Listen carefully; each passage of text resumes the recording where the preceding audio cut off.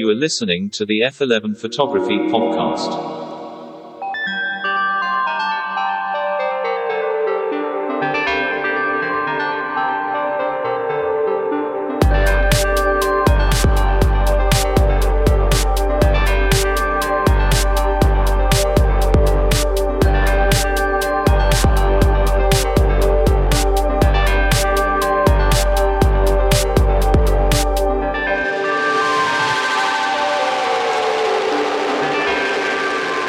To the chasers of light, to the purveyors of pictures, to everybody listening around the world, this is the F11 Photography Podcast.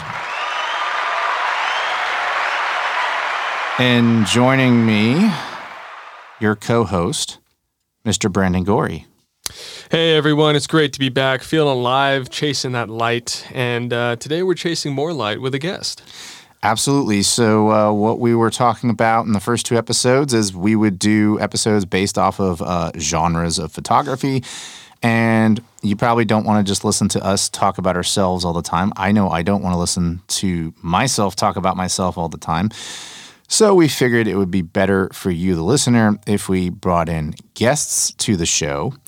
And we are going to bring in a guest today from the Washington, D.C. area. So we're going to bring in Jordan Grobe, who is a communication coordinator for IMP. He works for the 930 Club, the Anthem, the Lincoln Theater, and the Mayweather Post Pavilion. Everybody give a warm welcome to Jordan Grobe. How's it going, man? Thanks for having me. Happy to be here. Hey, no problem. And Jordan's joining us remotely today. So we're testing this connection out, and so far, so good. But yes, so Jordan, you live in the Washington, D.C. area, correct? I do. Been here almost 10 years now. Now, what is your story? I always open up every interview with the same thing, which is tell us your story, tell us how you got into photography. Well, I've got a bit of a long one, but I can try to wind it into the photography story, which is a bit shorter. The long story short is that I knew that I wanted to work in the music industry, and I didn't know what form that was going to take, but I knew pretty early on that I would not be the one on stage. From there in high school, I actually started producing some concerts locally. I'm from White Plains, New York originally. And the actual management and production side of things seemed to be pretty interesting to me for concerts. So that was the angle that I started to take. I was looking at schools that had event management degrees. Ended up going to George Washington University. They have a business degree in sport, event, and hospitality management. You can concentrate in one of the three. I focused on event management, figured having a generalized business degree would help me down the line if I ever needed it. And that's what brought me to Washington, D.C. I, going in, didn't know that the music scene here was as robust as it is.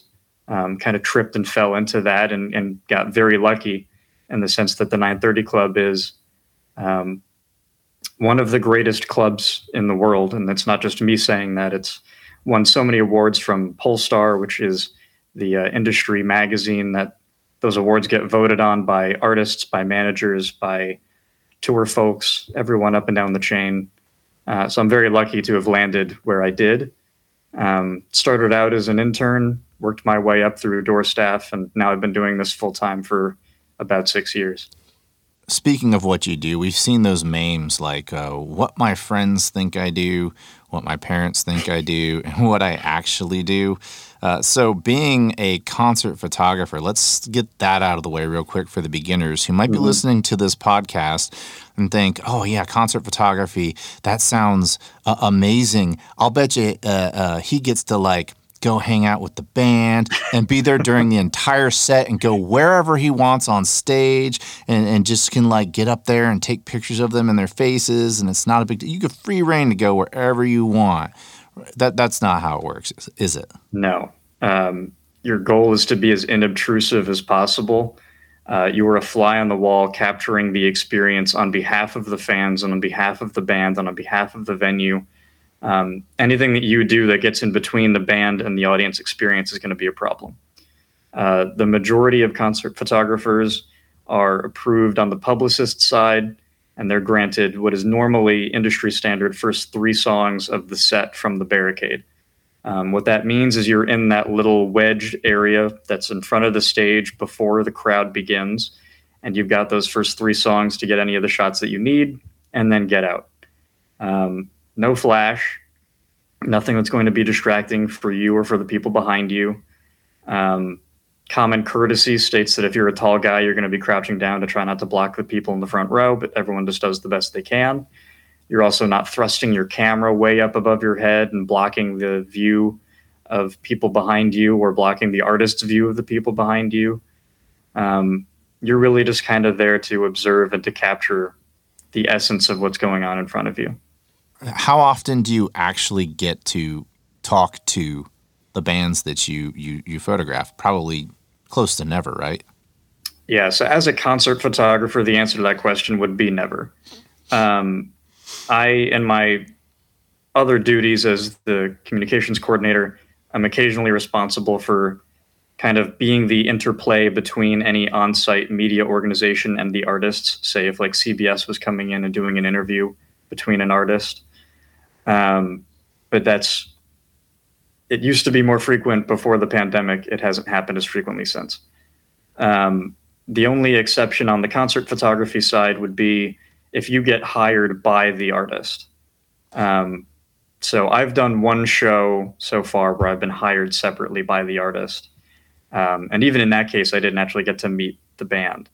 I just met their tour manager afterwards. But the few concert photographers that are lucky enough to be hired to go out on the road with a band where they're covering that artist every single night of the whole tour, they will typically be interacting with the band and befriend the band and be more behind those closed doors because they're traveling with them. You know, they're living with them on the road for those couple of weeks.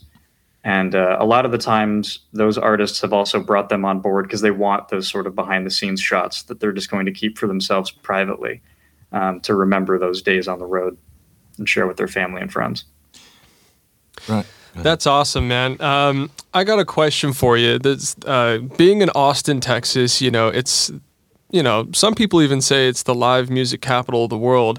I'm from Southern California, so that's still up for debate for me. But we got a lot of guys, a lot of photographers here who are starting in concert photography. And after looking at your work, I had a question regarding your approach to how you take the photos and how you color them. So when you're taking these photos of the concerts, do you tend to more stay towards the natural and the organic feel of the stage itself, or is there a personal statement that you tend to make on your photos? That's a great question. There's sort of a wide spectrum of what concert photographers in general tend to do. There are the people that we sort of refer to as the documentarians, sort of like the typical Getty photographer, where their goal is the most accurate white balance possible. So they're kind of looking for either the most accurate tone for what was happening or the most accurate skin tone. Sometimes the most accurate tone can be unfavorable to the skin tone. That's when you get really washed out performers. And then other times the most accurate just kind of makes the stage look uninteresting. And then on the other end, you've got folks that will kind of play around with the color schemes of the stage lights however they please, and go sort of monochromatic, do whatever they'd like with those creative choices. And that's perfectly cool too. I myself, I try to take the lighting that's in the scene already and just emphasize it. So very little of what I'm doing in post, in general, I'm doing very little in post. But what I am doing is I'm sort of adding saturation and adding some contrast, essentially just to further deepen the mood of what's happened in front of me. An example of that is that like a lot of concert photographers get scared of red light. Red light can be really tricky to work with. And then a lot of cases, the photographer will just kind of flip it into black and white because that's the easiest answer. Sure. if you're looking for like an accurate skin tone and you've got red light, you're not going to find it. And I think that's why some people get nervous about it. For me, I just lean in, and you can see on my page, on my Instagram, on my website, there's a lot of red stage light because artists love that and it looks good in the room. And I just lean into it. I embrace it. So what you're telling me is you never went through a phase where you went high HDR black and white because you just couldn't handle the salmon. Is that what you're trying to say? I've never done high HDR anything. I shy away from black and white. Kevin knows this. My style itself is kind of about the colors in the scene. A lot of the times that I do transition to black and white, I do it extremely intentionally, and it's in a way that sort of captures like an old school film grittiness to it. So like if I'm going to plan a shot in black and white, then I'll flip my settings down to like 1/60th of a second to get a little bit of motion blur. And I'll bake in some of that like film grain, maybe crank the ISO if I have to. And then you get, a very cool kind of raw punk look to it that feels familiar instead of, just sort of like a change that you made in post. Looking at your work, you do an outstanding job of mirroring the energy of the bands that you cover. And I think you definitely fall into the latter category. I think a lot of the work that you do is more creative, and you're not just a Getty Images type of photographer. You're definitely trying to capture that vibe. What's your process? Because I know you listen to music. You're like me. You're really into music. What's the process of how you prepare yourself for bands that you shoot? And, do you do... I mean, obviously, if a band that you're really into is coming to town, you're already super familiar with their catalog. But do you try to immerse yourself? And I know you cover so many venues, you probably can't do everybody. But do you try to immerse yourself in the bands that are coming to town because you have the concert calendar in front of you? And do you try to kind of figure out what their vibe is and how to translate that onto your camera when you're capturing them? For sure. So we have a team of house photographers that I'm in charge of, which is how I got into photography in the first place. After observing them for long enough, I figured I'd give it a shot. I shot my first show in August of 2019. That was Brian Ferry from Roxy Music. But so essentially, I'm not covering every show, and I'm not covering typically shows that I myself am not familiar with. So that means that I do have an emotional connection to the artist, and I do sort of understand where they're coming from and where their audience is coming from. I think the best imagery will always come from a photographer that feels that way about the artist. I think in general, it's hard for someone who is creating something to express an emotion or to properly capture a moment if they themselves aren't feeling it.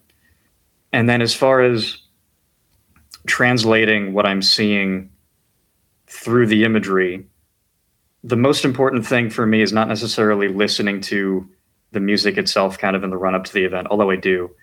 But the research that I do beforehand, if I do any, is looking up kind of like what are their 3 songs that they're playing in the beginning. So I know what the vibe is going to be. I know what to expect. I know kind of where I'd like to be for those songs. And if I can, if they've been on the road playing those songs already, I'll look them up on YouTube and I'll see what the actual lighting setup is. I'll see what the actual stage setup is. Because sometimes you're going to want to get shots of, I don't know. So I was photographing The Smile, and you obviously love and know Radiohead and that whole crew. And so Johnny Greenwood, you want to make sure you're capturing the guitarist, right?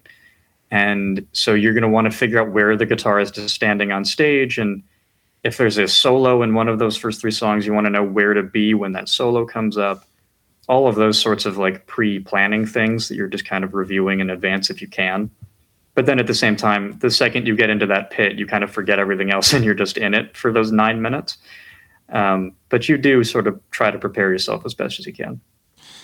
Yeah, I saw that The Smile, the Tom York, Johnny Greenwood project, shared your image on their Instagram page, so congratulations on that.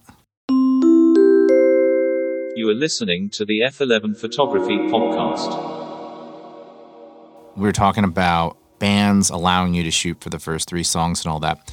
How many bands have you run across that have a no photography policy? definitely happens. It's not all the time. I would say maybe 15%, 20% of artists. It is growing a little bit post-COVID.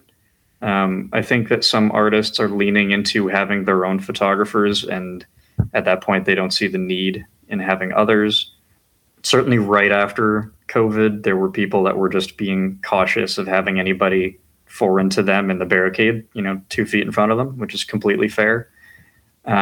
We've seen some shoots shift from that barricade position to the soundboard position, where you're sort of at the back of the room. And that is a dual purpose. People have been doing that for years anyway, whether that's you want to get photos of the entire stage experience rather than just one person on stage. They want to highlight the production that's going on behind them, that sort of thing. But generally speaking, people are still pretty friendly and open to having photographers. There's kind of a misconception, too, about why people before used to prevent photographers from having access. And I think that we have to remember and consider that these musicians are just people, too. And a lot more of them are probably suffering from some degree of stage fright every night than we would know or believe. And so having a camera in your face for those first 3 songs when you're first getting settled into your performance can be anxiety inducing. And there are just a lot of artists that see us as an obstruction between them and their front row fans. So I think we have to, always be respectful of the artist and understand where they're coming from on those points.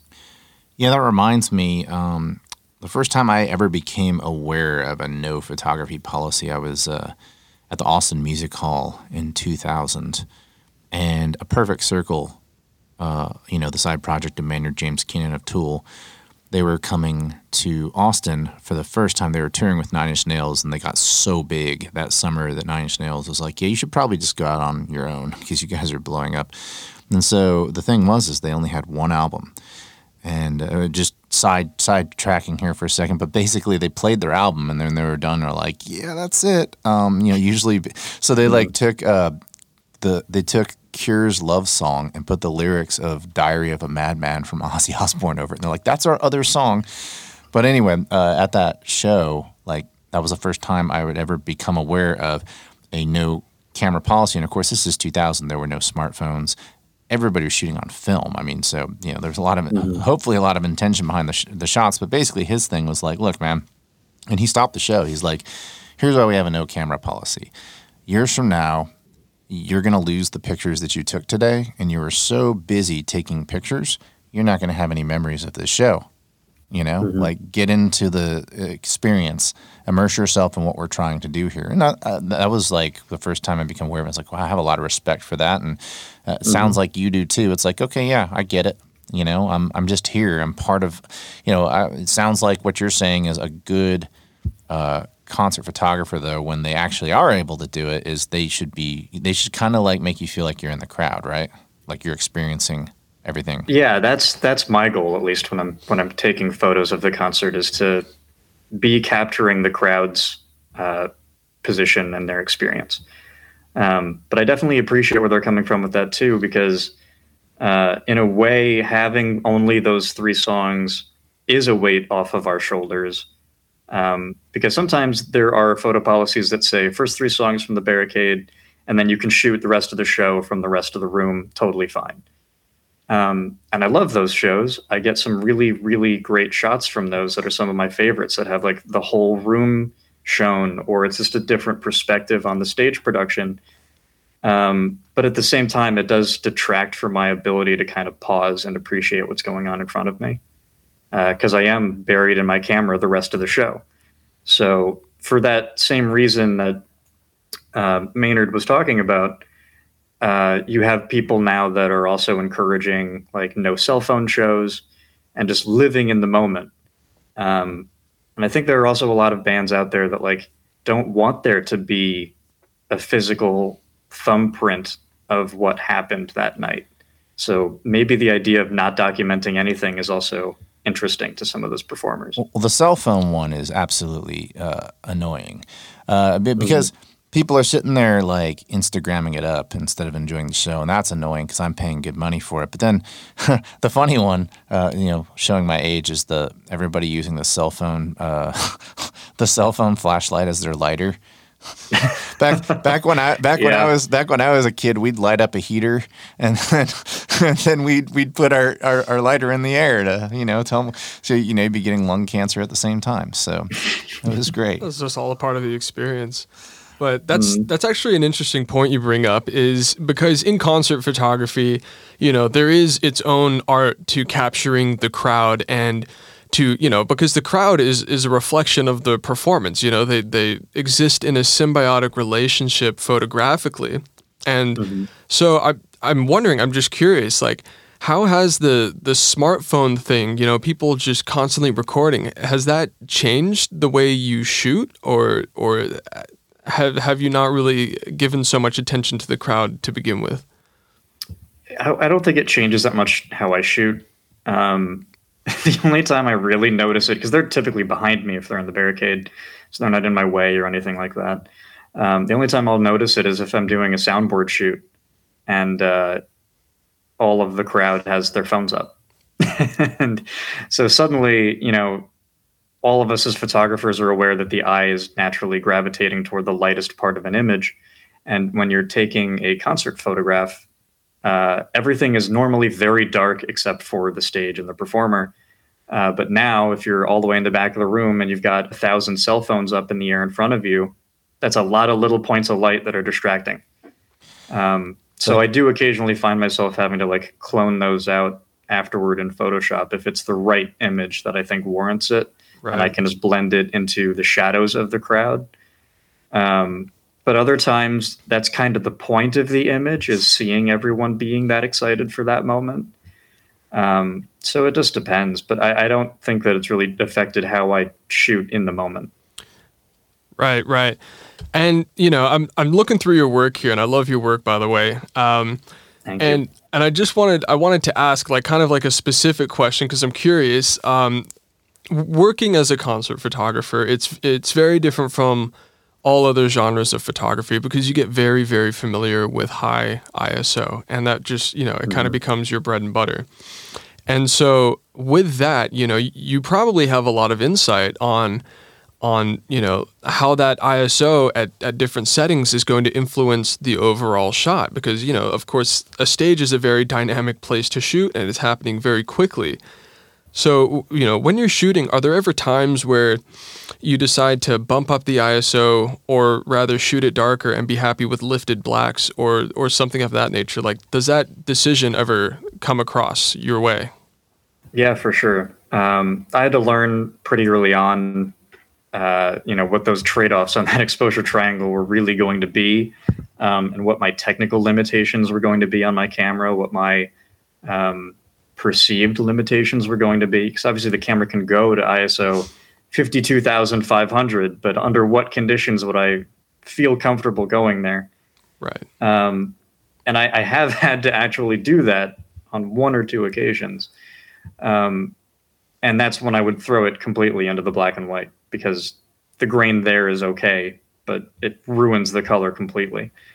But for the most part, Kevin knows this. So Kevin and I met on Clubhouse, and we had all of these in-depth photography discussions, and there were some photo challenges that were posed. And it was through those creative photo challenges that I really learned the complete limitations of my camera and what it could do and what I would accept it doing. And that meant that kind of in the moment, I knew the ins and outs. I knew what every dial did. I knew what every button would do. I knew what every setting was for.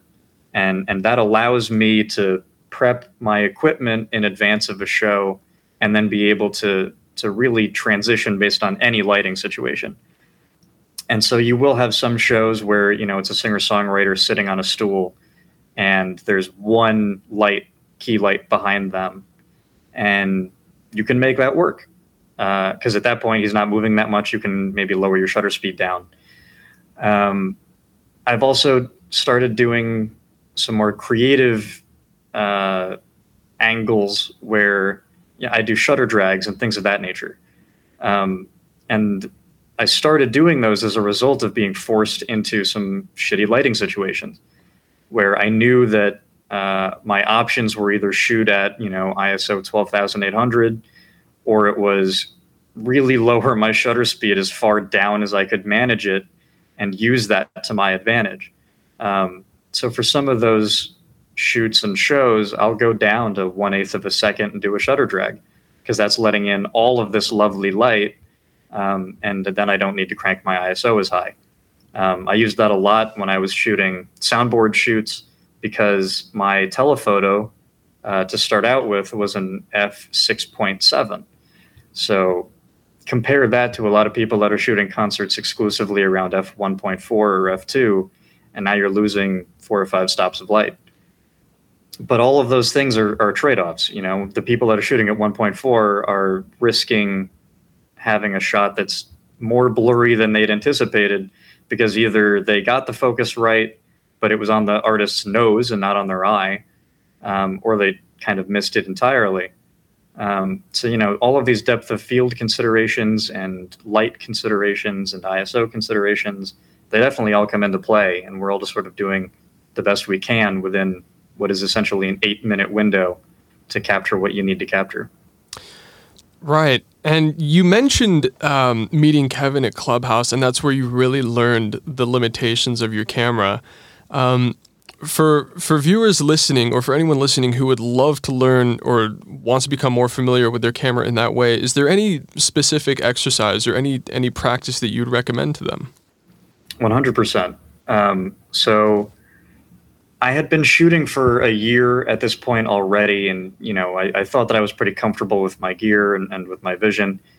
And at this point, everything was closed. We were deep in the pandemic, and this creative challenge was posed that was to take 500 photographs of one single subject with one single light source with one single lens, with no advanced research and no editing afterwards. What that pushes you to do is to fully analyze the scene in front of you, figure out how you can control and use that light source to your advantage, and then lets you explore really every single function of your camera, because when you've removed every other sort of externality, the only things left to play around with are the camera, your creative eye, and the light source. And for me, I'd never intentionally lit a subject before. When I'm doing concert photography, I've got no control over the scene in front of me. I'm just a bystander. And, I do landscape photography. And whenever you do landscape photography, you also have no control over the subject in front of you or the lighting. It's just the sun or the moon and the world in front of you. So for me, having this was a great lighting exercise. It allowed me to figure out how to pose a quote-unquote subject. The subject in my series was an apple. But it allowed me to explore where lighting comes from, how it affects shadows and angles and depth and dimensionality. But then through all of that, it also allowed me to really figure out what my camera could do and what I could do with a single lens. A lot of people, when they're in the barricade, will only use one lens because they feel uncomfortable switching. In a weird way, me becoming so familiar with one specific lens and learning how to use that and only use that pushed me to do the opposite. And when I'm in the barricade, I switch between 6 or 7 lenses because I'm indecisive and I have a clear vision of what I'm looking for in the moment. But at the same time, I think it's one of the things that sets my work apart, I think, because I get different angles and perspectives that other photographers aren't grabbing because they're only using their 24-70. That was the Apple Challenge proposed by Michael Lee, who was an amazing commercial photographer out of Hong Kong. Thank you, Kevin. And you didn't tell everybody that you won the challenge. I did. Yes. And that you're going up against some pretty awesome photographers. So, and didn't you 500 images, When you get through the first 50 or so, you hit a wall, and you just got to keep going. That's the point. Didn't you turn it into a book? I did. I have a photo book that I've made out of those top 50 images of the 500. And I've also put them in a digital gallery. You can kind of walk through and see them all together and experience it as, in my opinion, as I intended them to be observed. It's cool to kind of view them on a screen next to each other. But I feel like it makes a lot more sense when you appreciate each individually and then kind of pass on and see the next one and figure out what was kind of going through my head in the moment. And they're all numbered at the end of the book, so you can figure out what stretches of creativity worked and then which really didn't. Because you're going to have that if you do this experience on your own. You're going to have a series of 20 shots that you had an idea and you love that idea and you're expanding on that idea. And then you're going to have other ideas that were just absolute garbage, and you're going to skip the next 100 photos that you took. And none of those are going to be your highlight reel. And I think life and Instagram is like that too. You know, we're only seeing those best images that we end up taking. We're only seeing, on my Instagram, I'm only sharing 3 or 4 images from a show. On my website, I'm sharing maybe 100, but I'm taking 500, you know? So what is happening with all the others? Well, they were good, but they weren't good enough. And that's part of the experience too. To the recycling bin they go. Hey, that's you only show your best work, right? Exactly. You are listening to the F11 Photography Podcast. I want to keep the focus on equipment because I've gotten into, this will be, I think, the 5th episode as we have this scheduled for releases. Outside of talking about a Holga camera, which is a piece of crap, we have really kept the conversations away from gear, which is what I'm always like chomping at the bit to talk about. Yeah. You shoot, yes. You're a gearhead, yeah. I'm a gearhead. Yes, I'll never be happy. I keep buying equipment. You the gas shoot, is real. Yes, the gas is real, and we're actually going to do a full episode on that. But you shoot on a Fuji X-T3, and what I want to know, because I know you shoot on a Fuji X-T3, and I know a lot of times you'll introduce an anamorphic lens, and you know anamorphic lenses, which are typically for cinema, you'll use them in your concert photography. Tell me a bit about your gear choices, how you arrived at why you use Fuji, which is an APS-C camera, and a good APS-C camera, I might add, and your lens choices. Go ahead. So what originally drew me to Fuji is the color science. And as you can tell by looking at my work, I love the colors of the scene, the saturation of the scene. And that's one of the main things that I use to tell the story of what's going on. And so that's what drew me to them originally, in addition to the fact that I love the tactile feel of the dials on top. I love the compact size. I look over when I'm in the barricade waiting to enter and see, all of the other folks that are using DSLRs and these gigantic heavy lenses. And I don't envy them.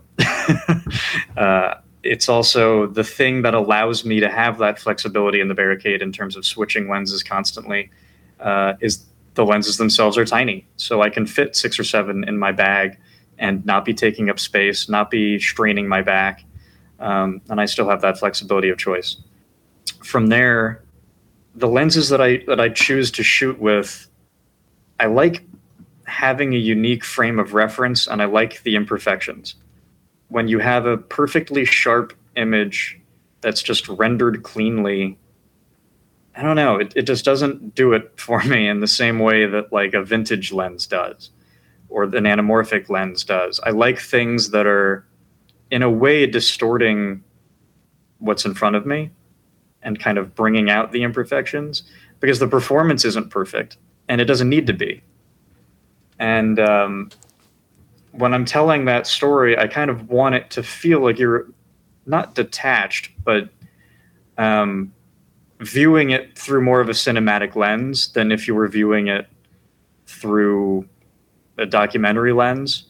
I love National Geographic, but that's not where I'd go for my concert photography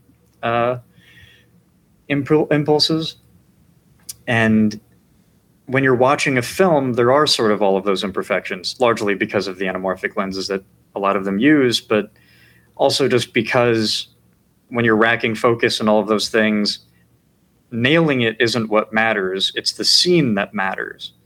And when you're thinking about all the photography that you've seen in your life that was film photography, it's the scene that matters, because the shots themselves are not perfectly crisp.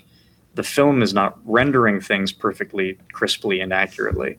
And a lot of them were taken using manual focus, so they're going to miss slightly. I also think that when you stop obsessing over perfect focus, and you start appreciating the scene for what it is, then you can stop getting overexcited about getting like the left eye in focus when the rest of the scene's composition isn't right.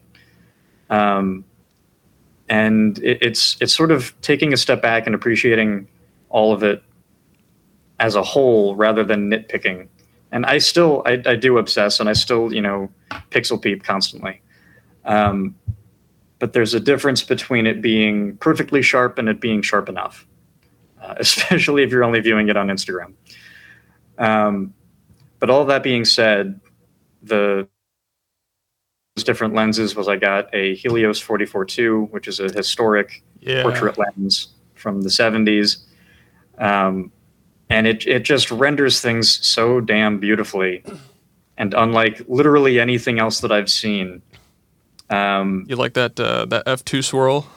Yeah. And like once I found that lens, I found that there was just nothing like it.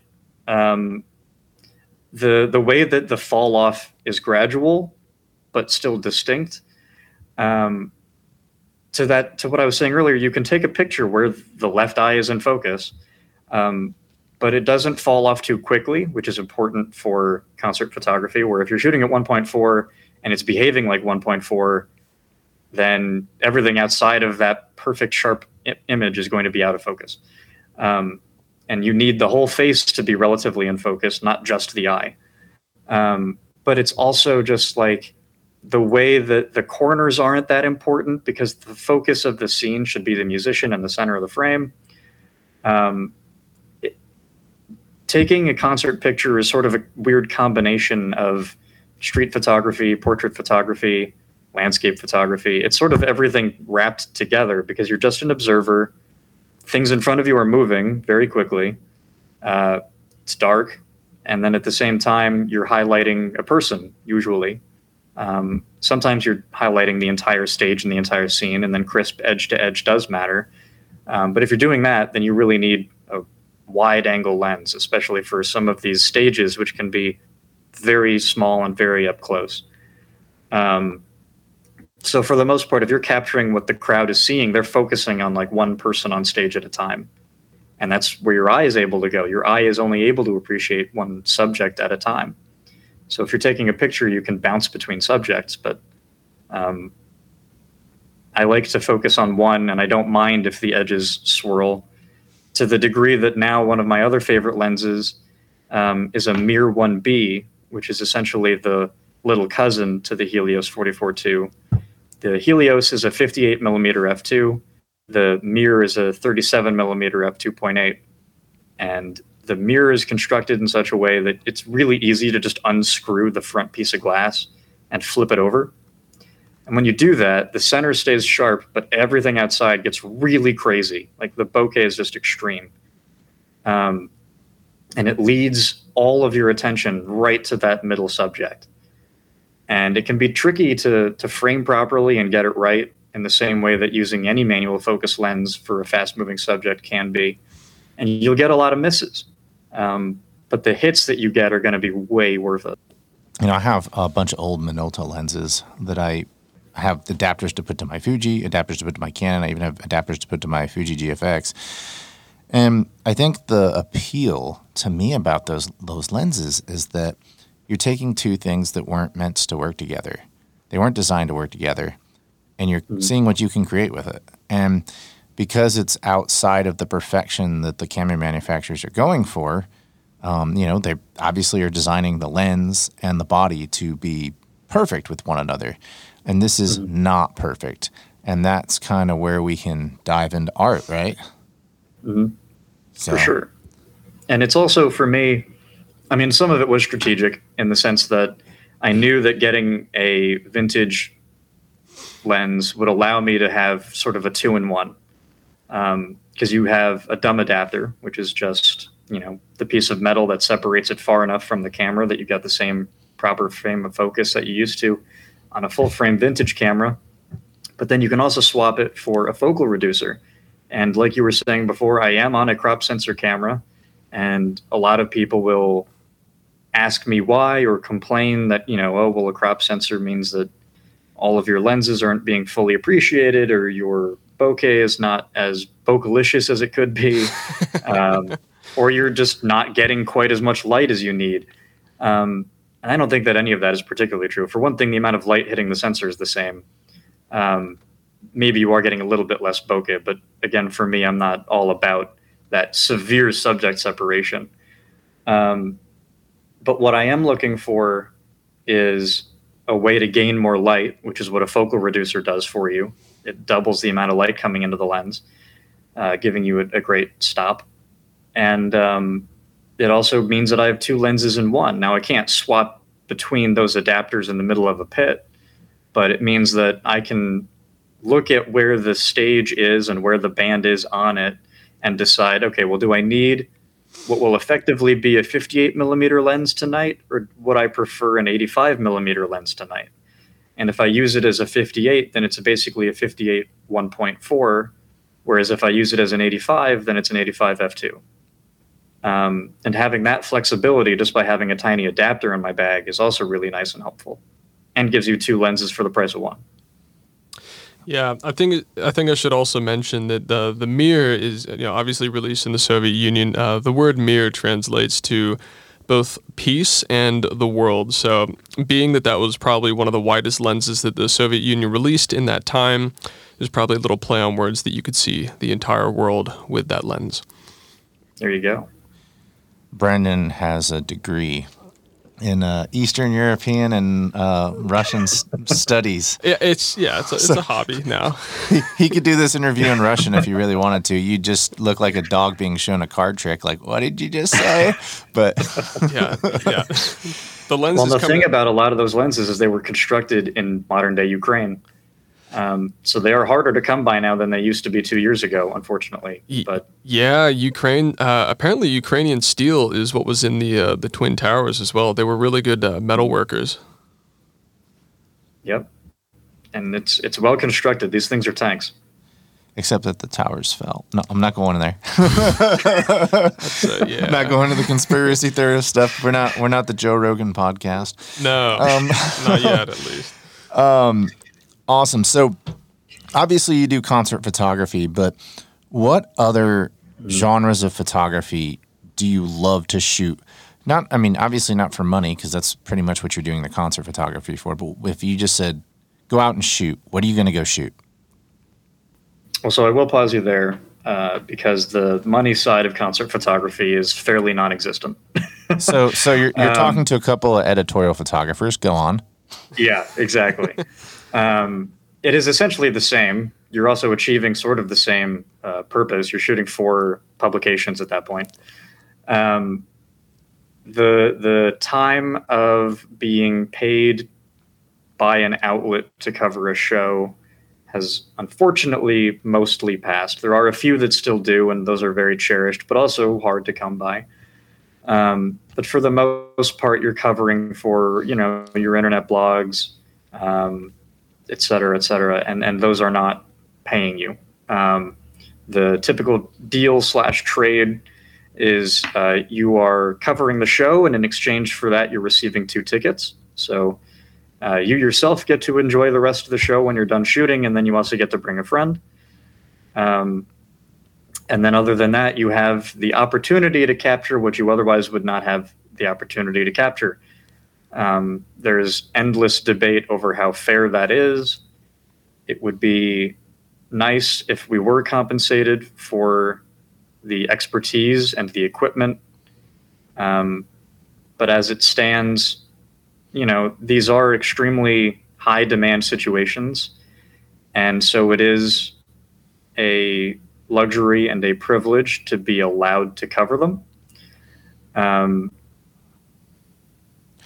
And so at this point, most of it just comes through that perspective. So if a up-and-coming photographer is listening to this podcast right now and they're wanting to get into concert photography, are you saying that they should be discouraged if they want to make money, or are there avenues like maybe getting hired by the band, or what are some ways that they could get into this style of photography? Or is it mainly like, hey, your events you're going to go shoot are like parties and weddings and things like that, and then you'll do this for fun?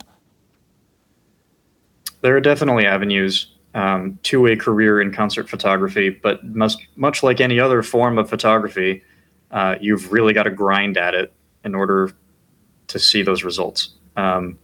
You can't just pick up a camera and start making big money doing portraits. You can't just pick up a camera and start doing weddings. You've got to build your network of connections. You've got to really build your portfolio and show what you can do. And there is a path forward for you if you're going to be working on behalf of the artists and on behalf of the labels, etc. But it is a harder path to take, and it does often require travel. And then there's also the licensing branch of things where you can make some money.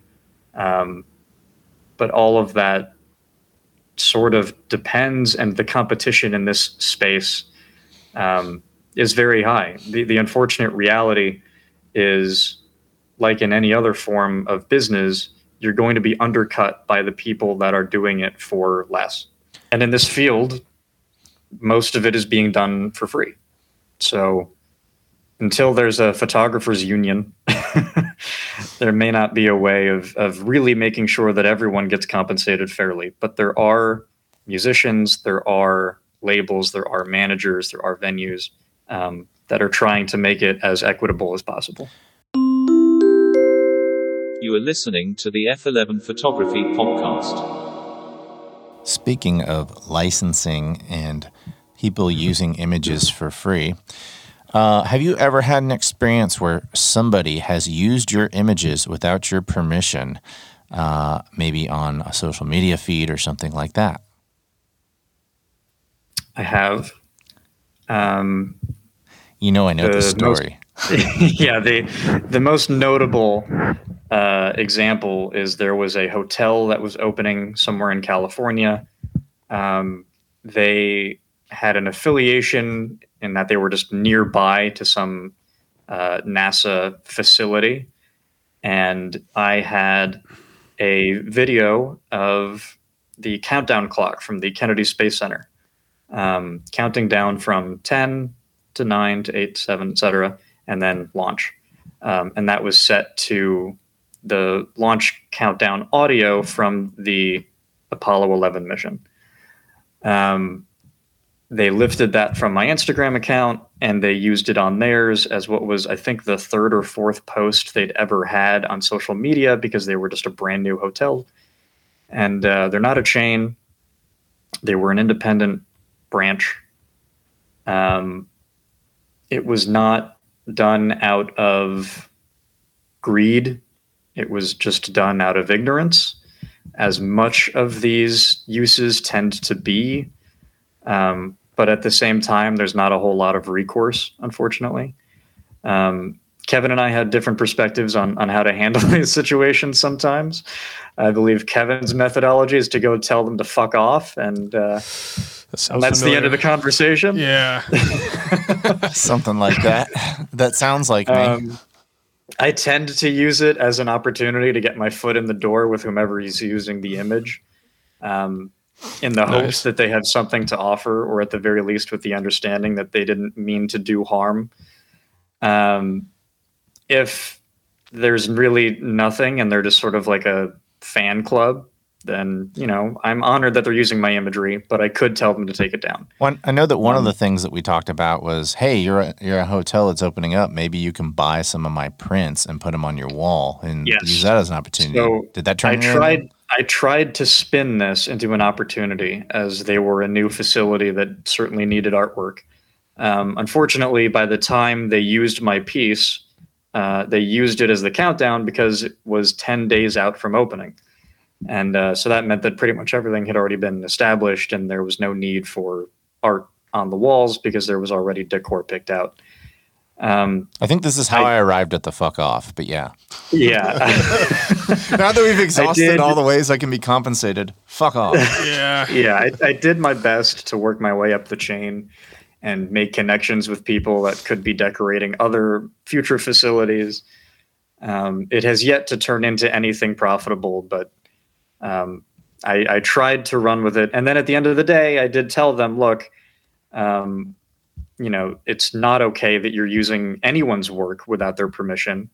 You absolutely need to ask first.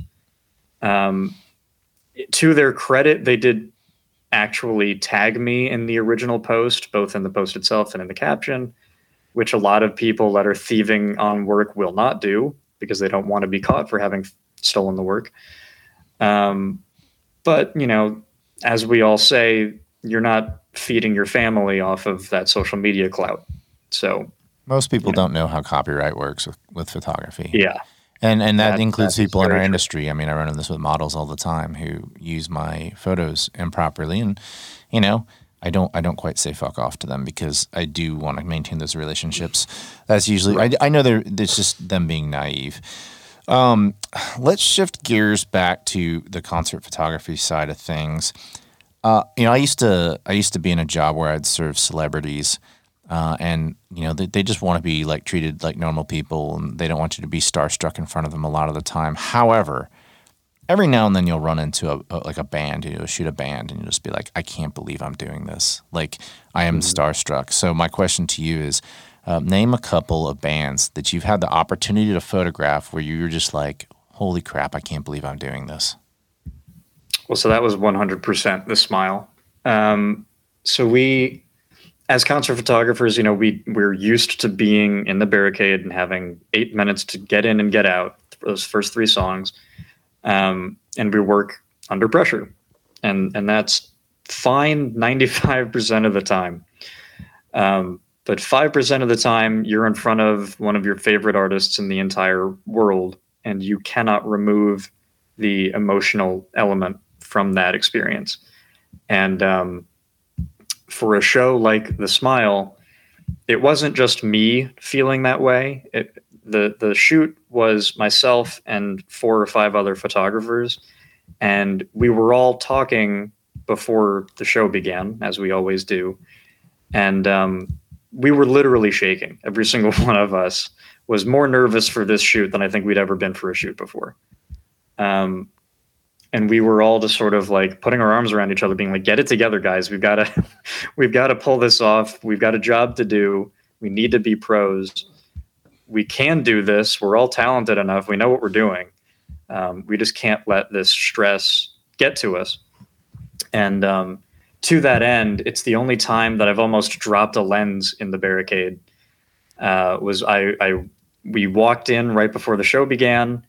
I was indecisive, thought that I had the wrong lens on, wanted to switch, tried to switch too quickly, and like the shaking of the hands meant that I missed the mount when I tried to put the new lens on. Thankfully, I didn't drop it. Everything was fine. But that was when I really had to mentally slap myself and be like, all right, fuck, get yourself together. Everything's going to be fine. You know what you're doing. And then the next 10 minutes were smooth sailing and we're fine, but anxiety inducing. And then I was able to enjoy the show afterwards because I knew that I did get the shots that I loved and that I was hoping I would get. And then you knew that you executed the job because they shared your shots on their Instagram feed. Yeah, that was the true cherry on top for sure. Right on. Well, one more subject I want to talk about today. Washington, D.C. A lot of people don't think about the fact that it does have an incredible music scene. Arguably one of the top 5 most important American musicians came from there, and that is Duke Ellington. You have people like the punk rock scene, Bad Brains, Ian MacKaye with Minor Threat and Fugazi. I'm more in the electronic side of things these days, so, Deep Dish, Thievery Corporation come from there. Bob Mould, alternative music, Bob Mould, Henry Rollins, the list goes on. How important is it to you, and how much does it mean to you that you get to tell the story of the Washington, D.C. scene? Yes, I know that a lot of it is people coming from out of town, but how important is it to you that you get to do this? I mean, that's incredibly important to me. That is the heart and the soul of my position, is being able to maintain, expand on, and share the history of these venues. As you were mentioning before, the 930 Club has been around since 1980, Merriweather since 1967. The Lincoln Theater just turned 100 last year, and the Anthem is our newest venue that opened in 2017 and is building a history all on its own. DC is such a unique space for music in that it has all of this robust history, but the history doesn't get spoken nearly as frequently as somewhere like Los Angeles or San Francisco or New York City.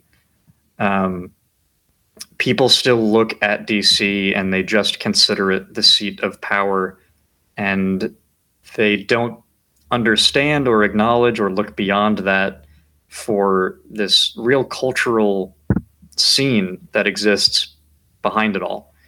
And yes, you can't separate the two completely, because a lot of, the punk music that you were talking about was all grounded in the political chaos that was around them when they rose. Ronald Reagan. Yeah, exactly. It was all during the Cold War, the last days of the Cold War, too. Yep. But so to be able to share those stories and preserve the history of these venues, and then to welcome new people into our doors every night, because as you were saying, DC is a fairly transient city. It means the world to us to be able to do that and to be able to preserve that culture every night. And for the artists that are coming through our rooms to understand what the stage that they're standing on means to other people and has meant to people throughout the years. When you walk into our rooms, I think you can feel the history on the walls. And that means more to me than almost anything else. Awesome, Jordan. Thank you for joining us today. I got to give you the crowd.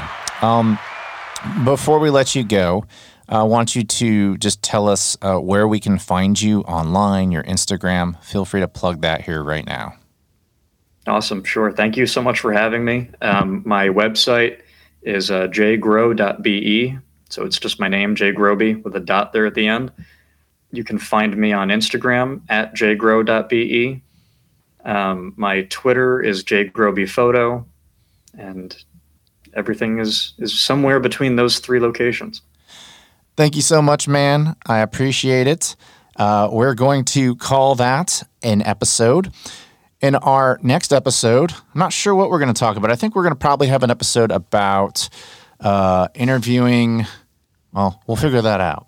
Well, I'll figure that out. I'll drop it. Yeah. It'll be about the best duct tape to use for light leaks. Yes, for the Hoga 120N. God, that camera's a piece of shit. Yeah, we've got so much that we didn't even get to. Oh, man. Well, we can have you on again, man. It'll be great. So, all right, that's Jordan. He is awesome. He is Washington, D.C. based. So if you find yourself at a concert in Washington, D.C., at one of those venues I listed, chances are he'll be one of the photographers there. So we thank you. 200 out of 365 days in the year chance. Exactly. So that's it for today's episode. We will talk to you all next time, and we will see you soon. And we'll likely be doing some episodes on more in-depth photography things like gear and process. So until next time, you all chase light and not algorithms. We'll see you soon. Bye.